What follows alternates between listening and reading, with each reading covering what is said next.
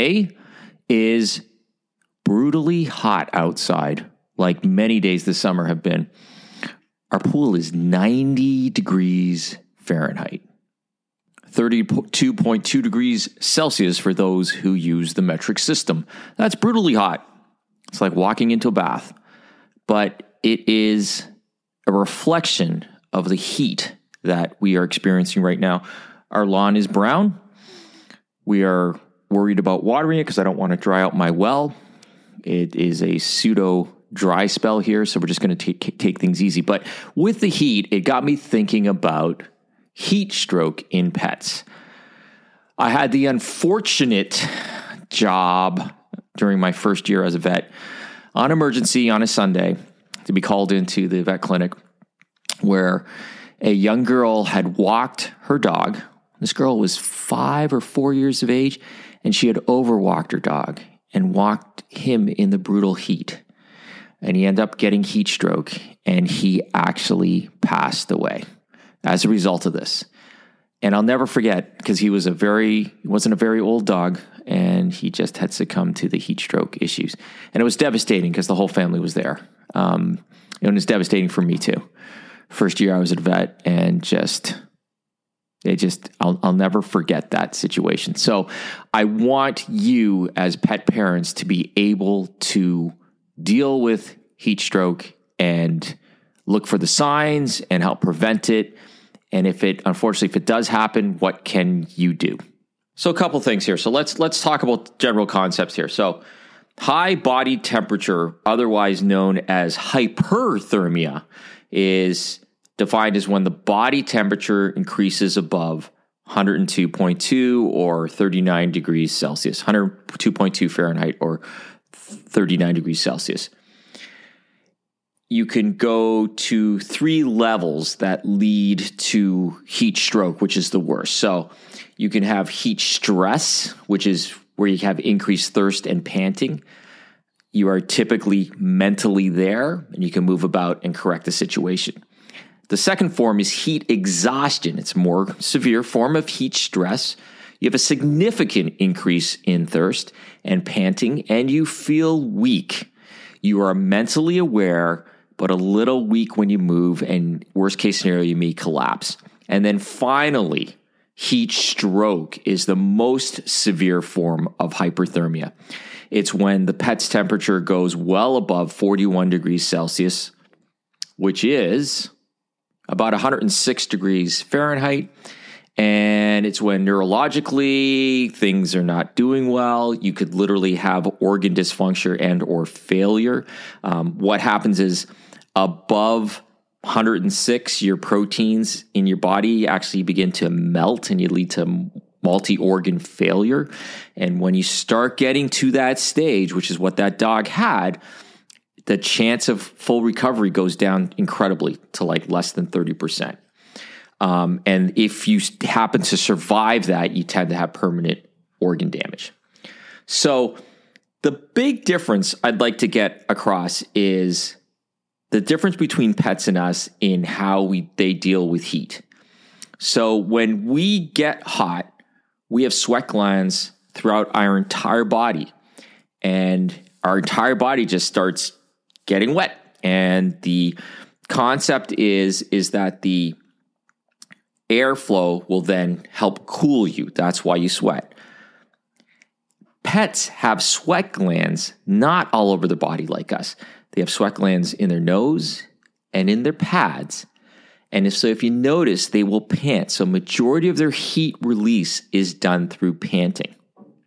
You will see that their nose will start dripping a little clear fluid and their paws. So sometimes if we know a pet is stressed in the exam room, we feel that their paws are all sweaty. Or if they're running a fever, we feel that their paws are actually sweaty. So that's the difference. So can you imagine that they don't have that capability? Like our surface area of our skin is huge.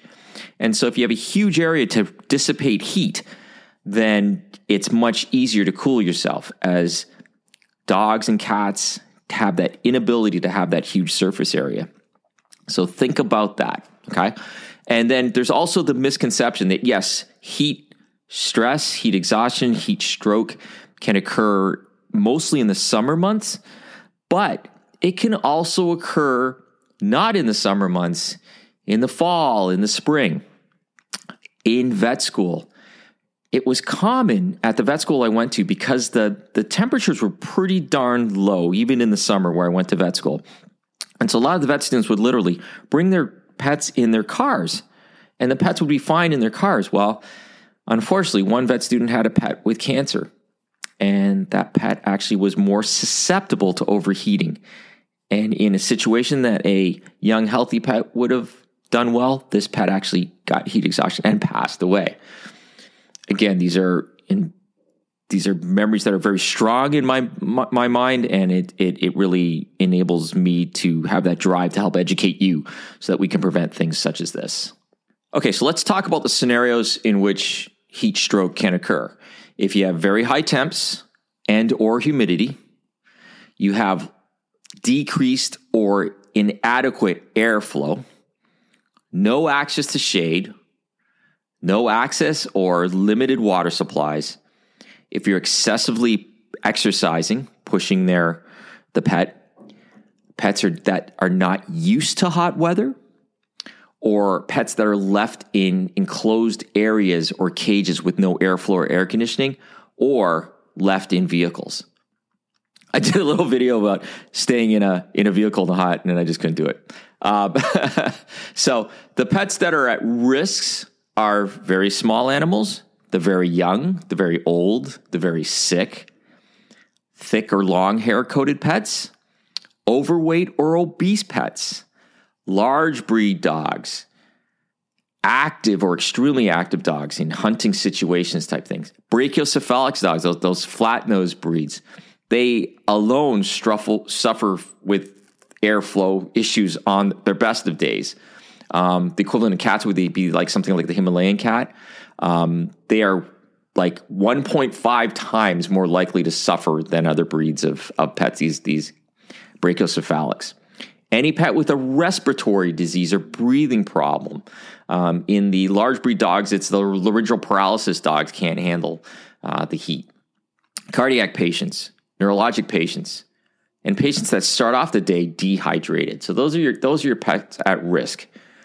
And so what are the typical signs that you'll see?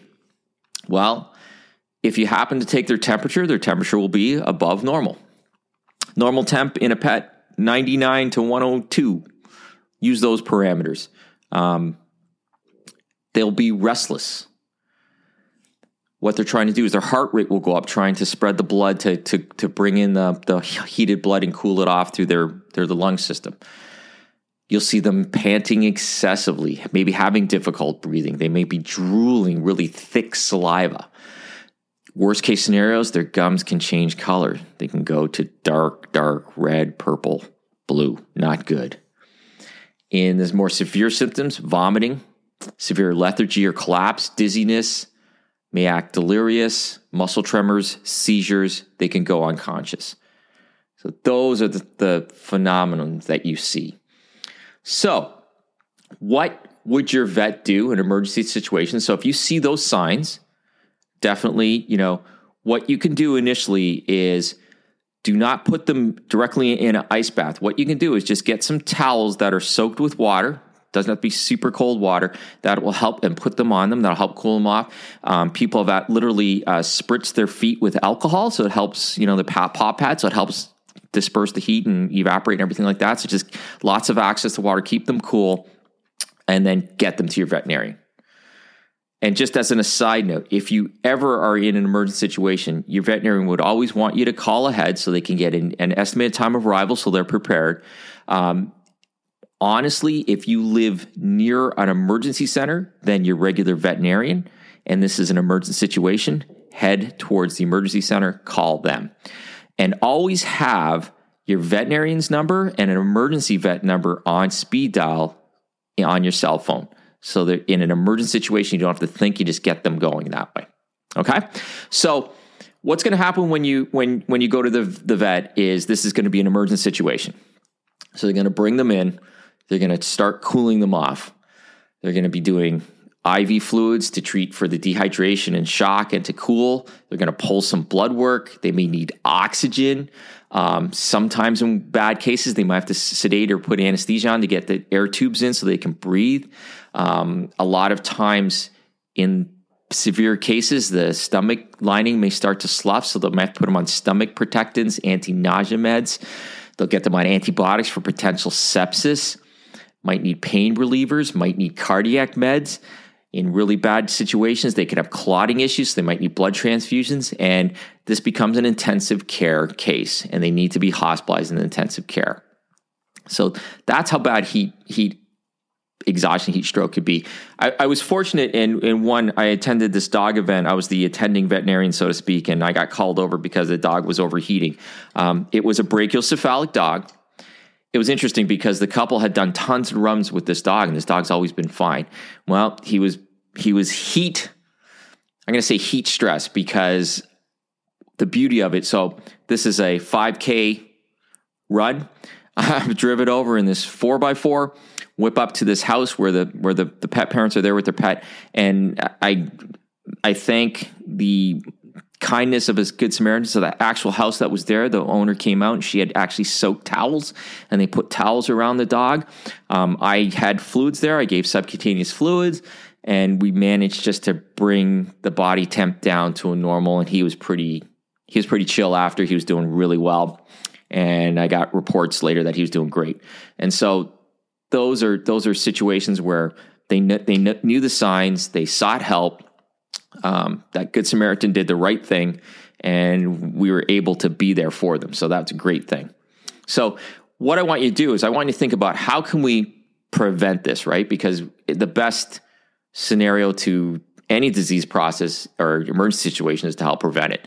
So never leave your pet unattended or in a parked car. Keep them cool every time they go outside. Have lots of access to water. There's these, I use this, and I'm going to say this anecdotally, but it seems to work. There's a thing called a cool collar where you just freeze this little freezy pack, you put it in this collar, and you put the collar on your pet, and it helps them. I would totally avoid running them on the warmest days. A lot of people would take them out in the early mornings where it's cooler. Lots of access to shade and water. A lot of people have little wading pools for their dogs. You'll see this at dog events and everything, which I think is phenomenal. If you've got a hot home or garage, do not leave them in there.